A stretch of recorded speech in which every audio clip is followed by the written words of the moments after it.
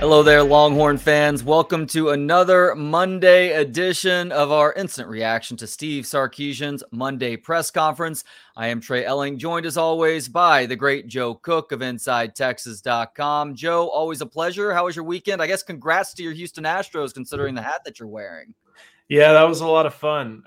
Spent a lot of time on the road yesterday, driving back from Stillwater, seeing the red dirt of Central Oklahoma, and then the grassy hills, I guess, of Central Texas. But yeah, getting back home, stopped by the Domain real quick, and it was kind of funny. The bar I stopped by, it was like half Austin FC, half Astros fans, and everybody was pretty happy. So that was a pretty cool experience. And yeah, another World Series, pretty awesome.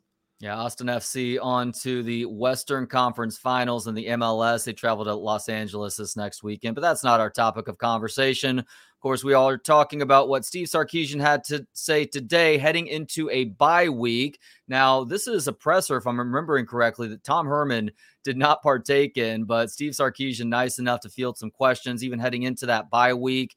And obviously, there are some questions right now, Joe. And even though this was the last question asked, I think it's a good place for us to start today. And it was asked by Kirk Bohls of the Statesman.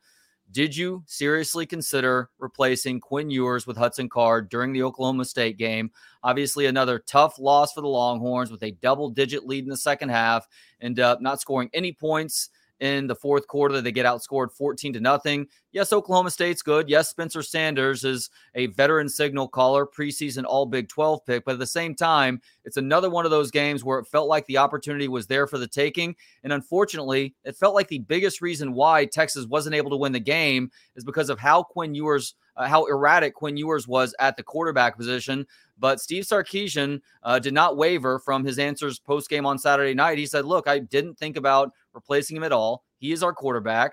If we had done some things differently as players and as coaches, we might have won the game, but we're not placing all the blame on Quinn Ewers. What did you think of his answer?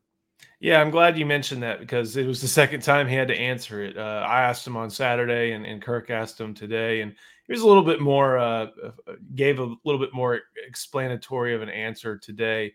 Honestly, my own opinion, I probably would have pulled him because I think you can pull a guy when he's not being effective and say, hey, look, you're our guy for the future, but you don't have it today. It's like, if a guy's making his major league debut and goes 4 innings and then that 5th inning stinks, you go out and get the reliever and say, hey, you're going to be able to throw 7, 8, 9 in a later point in your career.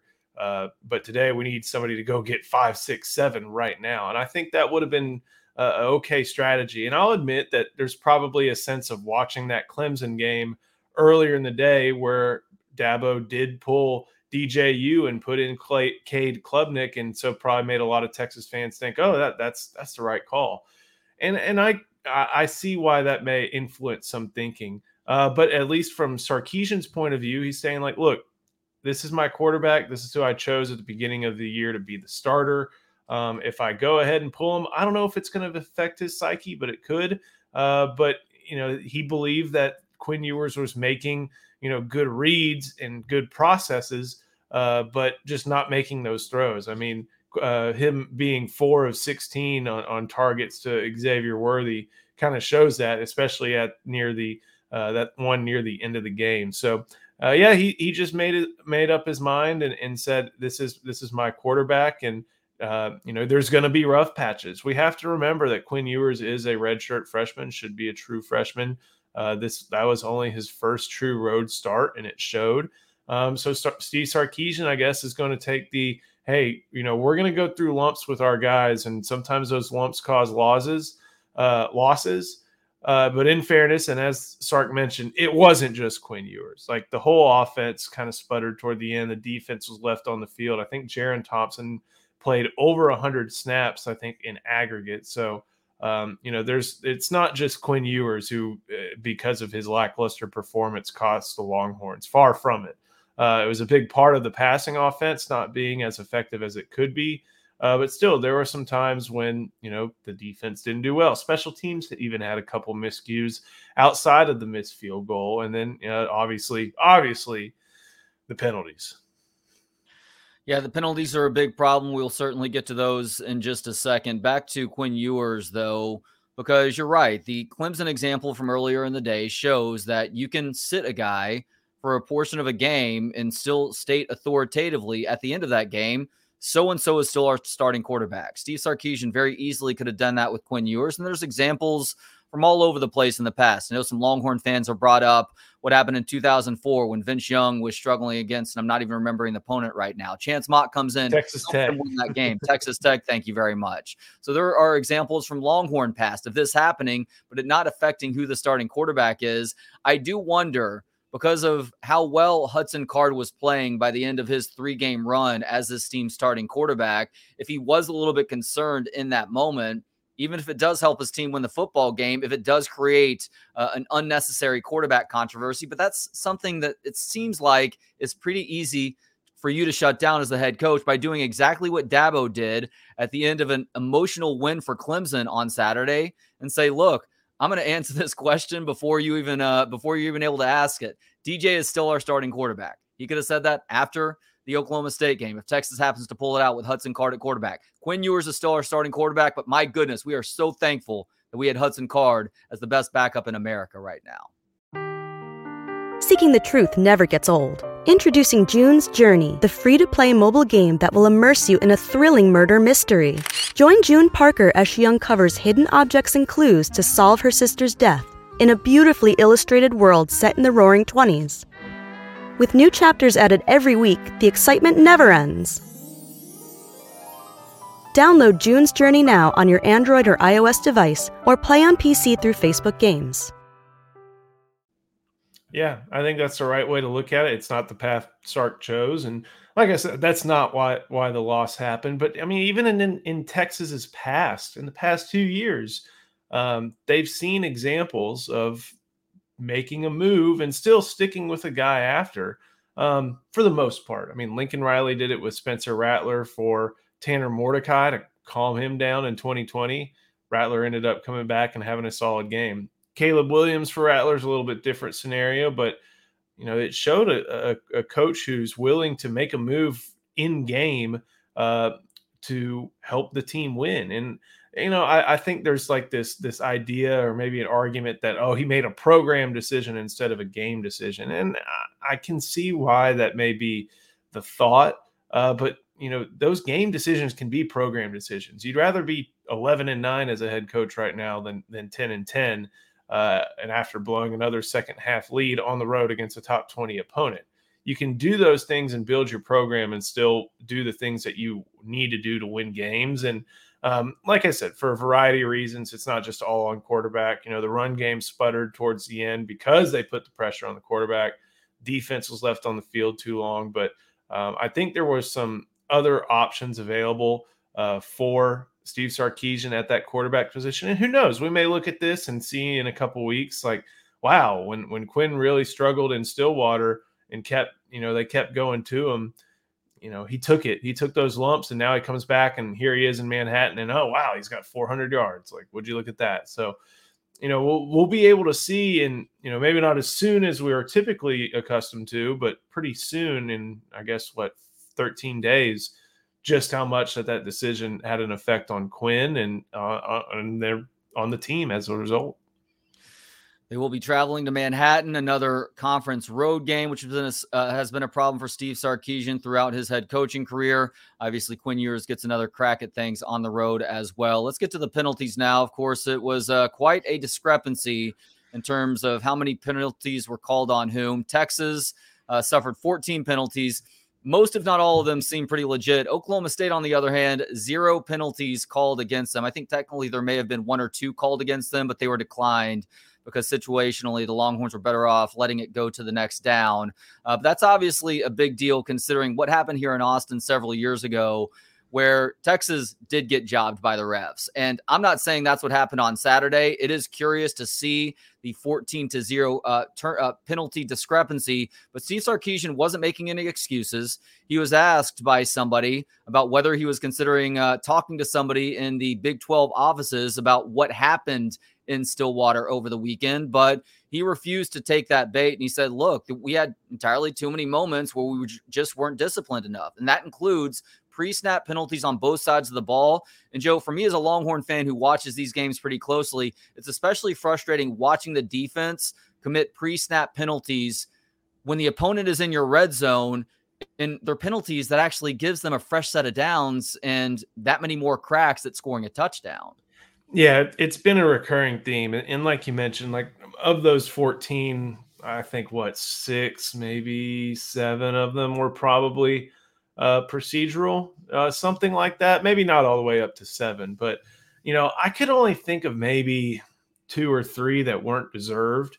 I know that the holding call, the long Quinn Ewers run, that's probably the most controversial one. But the thing is, I've even seen a couple like pictures where I look, I'm like, I can see why they threw a flag. But still, that all that goes to indicate, not in this scenario, like, oh, the Big 12's got it out for Texas, but that just Texas played sloppy when you're committing false starts, when you're jumping off sides, and not just jumping off sides, when you're jumping off sides, like you mentioned, in the same situation, the same part of the field with the same result. Like that's not something you can point to the guys in black and white and say, like, why are you doing this to us? Like, you jumped off sides. Like, that's on you. And that's something that Steve Sarkisian mentioned today, how they have to have a better understanding of, looking when the ball is snapped, but also just knowing that, hey, 5 free yards right now can't happen.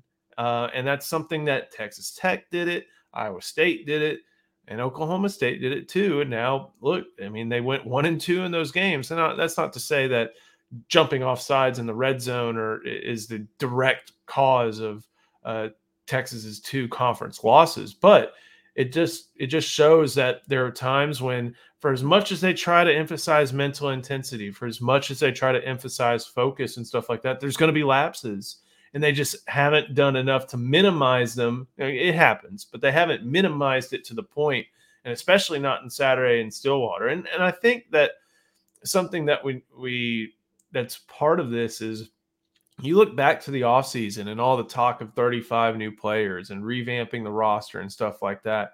Well, most of those 35 are either freshmen, and a lot of those freshmen are playing, or they are, transfers who are kind of here for the first time. And a lot of these guys are still earlier in their careers and making young mistakes. It happens.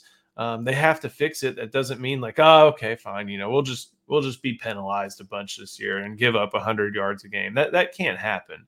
But I think it does show a little bit some of the reasoning. Now, when it's experienced guys doing it, like seniors jumping off sides, and guys who are literally this far away from the ball jumping off sides, and yeah, that's a problem. But I think you have to be able to look at the context of some of these while still wanting to get them cleaned up and be like, okay. But once you're doing 14 times in a game, then something's wrong, and that's got to be addressed over these next couple weeks.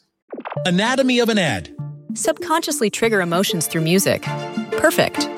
Define an opportunity. Imagine talking to millions of people across the U.S. like I am now. Identify a problem. Creating an audio ad is time-consuming. Offer a solution. Utilize cutting-edge AI. Imagine creating all that in under 30 seconds. Well, we did, to create this ad. To learn more about AI in the audio industry, download the white paper from audiostack.ai. Yeah, we also need to see the offense do a better job in the second halves of games going forward, whether or not you have a double-digit lead. But Steve Sarkisian talked about it in the presser today. They were 1 of 9 on third downs in the second half of the game, and they weren't doing a good enough job executing at times. Obviously, Quinn Ewers and many of the misfires are a great example of that. But he also pinned some of it on the coaches as well. And he said, look, there were some run plays that we were doing a good job of gaining yardage in the second half, and we probably didn't continue to call those sorts of plays enough. So for you, is there any one thing that you want to see Texas do better in order to not only perform better in the second half, but obviously hold on to these double-digit leads? When you're in the second half and you've got a 10-point, 7-point, whatever lead it is, you're going to be thinking like, okay, let's not like burn clock, but let's churn clock a little bit more than we maybe be accustomed to. And that means running the football. And one of the things that Texas has done decently well is they run the football when the opponent knows it's coming. but they probably have not done it as well as they need to. I think we all highlight that one big Iowa State drive to take the lead at the end. But outside of that, it's been kind of a hit or miss thing. And granted, that's football. When you have a lead, you want to run the ball and start to shorten the game a little bit. But at certain points, you have to run your offense. And even if it takes a little bit longer to run that offense, that's fine.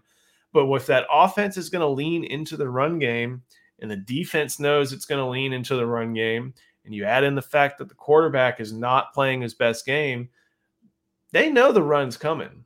And it's up to not only the players to, I know, sometimes blocking 9 is a chore, but you got to be able to manufacture something that goes on players, that goes on coaches. Throw some misdirection, get some quick screens because you saw everything else wasn't working. Maybe screens will work. What you and I and BK always called the extension of the run game. They may be maddening to some until they break for a 50-yard run or a 10-yard run. It's fine. But you have to be able to alleviate that pressure off of an offensive line that has 2 true freshmen and at times had 3 true freshmen on Saturday with DJ Campbell getting some snaps. So I think the big issue, I don't think it has to do with like unimaginative play. Well, let me take that back. It's not because they're just saying like, oh, let's run and burn clock. But I think they're not doing enough to help a young offensive line that needs some help sometimes when opposing defenses know, hey, they got to run the ball here. They're going to really try to lean into the run game. And when they did that, and the other thing is Derek Mason said, Quinn Ewers, all right, here's your game. See if you can do it. 3 picks later, we kind of know that wasn't the case. By the way, sustaining drives, even if you're not always necessarily walking away from those drives with points, is part of complementary football, because what are you doing if you're sustaining drives in the second half? You are giving your defense a break. And Steve Sarkisian was talking about consistency in play with his defense and guys flying to the ball in certain situations in the first portion of games, and even how they played well in the third quarter of the game on Saturday. Well, by the time it got to the fourth quarter, they were finding themselves back on the field over and over again, seemingly after it seems like they had just taken a seed from that previous Oklahoma State drive having ended. So your ability to sustain drives on offense keeps your defense fresh enough to continue doing a good job like the Texas defense was hoping to do, but unfortunately failed at in the fourth quarter in this loss to the Cowboys. Yeah, I think we posted on Inside Texas. I can't remember if it was all defensive. I don't think it was, but overall, and Steve Sarkisian talked about this today. Jaron Thompson and Jahdae Barron played 100 snaps. So one of the big things this bye week for the Longhorns, and this is what I asked about specifically, is, you talk about adding depth and trying to keep guys fresh. Are you really talking about the secondary? And you kind of said, yeah, with Anthony Cook out and with Ryan Watts, working on his injuries, they need to find some guys because either you had very, very tired Jaron Thompson out there at safety last week, or you had Keaton Crawford and Michael Taft. And, that's obviously we know that combination didn't get it done for the Longhorn defense, especially late in the game. So they definitely have to find ways to play that complementary football, like you're saying. It does start with not just depleting that defense's stamina, of course, and sustaining drives, but there's some players in that back end who they need to figure out who the players are in that back end, because outside of that front 5, it can get kind of shaky back there. Yes, it can. And perhaps an injury note in that regard. Anthony Cook, who is arguably one of the best Texas defenders this year. I don't even think it's arguable. He is one of the best Texas defenders this year. Breaks his forearm. I guess it was at some point in the second half of the Oklahoma State game. Ends up missing the rest of the game. Steve Sarkisian said that he either did or is having surgery in the next couple of days, and that he's going to be week to week after that. That oftentimes, I don't think there may be surgery involved. I don't think he mentioned that. Maybe he did. I'd have to re-listen, but I'm not sure he said surgery. My apologies if I misheard that. But Anthony Cook does have a broken arm. Obviously, it's going to be set in a cast, and he's week to week. Outside chance maybe that he plays against Kansas State, but it does sound like Texas will get his services back at some point during the regular season, which is obviously great news because the secondary is thin on depth, and he is that good of a playmaker for you this year. Yeah, no doubt. Luckily, I don't know how. I haven't watched a ton of K-State. I don't think they run a lot of the same stuff that Oklahoma State and maybe Tech and maybe OU does. They seem like a ball or a team that's content to let Adrian Martinez and Deuce Vaughn kind of run their offense and do things with them as far as misdirection goes. Maybe not so much hitting guys downfield, but still, like you mentioned, he's going to be extremely vital to Texas' chances to, just win the rest of their games or win any game. So Steve Sarkisian started today's presser with an apology to Longhorn fans for apparently not sticking around to seeing the eyes of Texas at the end of the game on Saturday. I'll be honest, Joe, I have not been monitoring the message board, so I missed this one altogether. It just sounds like him not realizing what was going on in that moment, trying to get his team back to the locker room. Did fans in Stillwater, did they rush the field out of curiosity? No, they didn't. Sark apologized for it today. He led off with it. There are a couple, upset people who I understand they value that song very highly. But Steve Sarkisian didn't mean disrespect. He didn't mean anything. He just left because he was frustrated. He lost, and his players followed him. That's I think a key aspect of this story that I think that it may be being missed. His players followed him up. It's not dissatisfaction or anything like that, and I don't think it's going to be an issue. And Steve Sarkisian made sure it wasn't going to be one again. No, what I thought when I heard him apologize and I actually checked to see, oh yeah, this is something that some people are upset about, is this was an honest mistake by him. Let's not make it a mistake that we make 2 times. Like, I don't care if we're talking about later this year, next year, however much longer Steve Sarkisian is coaching at Texas, but it sounds like it won't be an issue again for him. Yeah, because it's an issue. It's being brought up again after that was a fun 2 years. What in the name of Joe Wickline is going on here? All right, Joe, anything else that Steve Sarkisian had to say today that struck you as interesting? I think his little dive on the special teams was interesting because I think if you watch that game during the early portions, you could really tell that special teams and field position was part of why Texas was being able to be successful. Daniel Trejo punted well. Bert Auburn was doing all right, and Will Stone was kicking well. Coverage was okay, and then it all kind of depleted itself at the end with a bad Trejo punt, a missed Auburn kick, and a big return from Oklahoma State. But I think that's one of the few lapses from that special teams unit this year. That's been a remarkably strong special teams group, especially with they're going to take the, hey, kick it and see if they'll return it strategy. They're trying to return it, and they've done that pretty well for the most part instead of taking the free 25. So I think special teams remains a strong suit, but it definitely had some weak moments, at least in Stillwater on Saturday. 46 special teams snaps on Saturday, according to Steve Sarkisian. That's a lot, especially when you consider that a lot of the guys taking those snaps are starters on one side of the ball or the other. All right, Joe, pleasure as always. He is Joe Cook. Of course, read his work at InsideTexas.com. Joe, I can't say go Stros because I'm a Rangers fan, but I hope you enjoy the World Series this week. We'll talk to you next Monday. I'll try to. Thanks, Trey.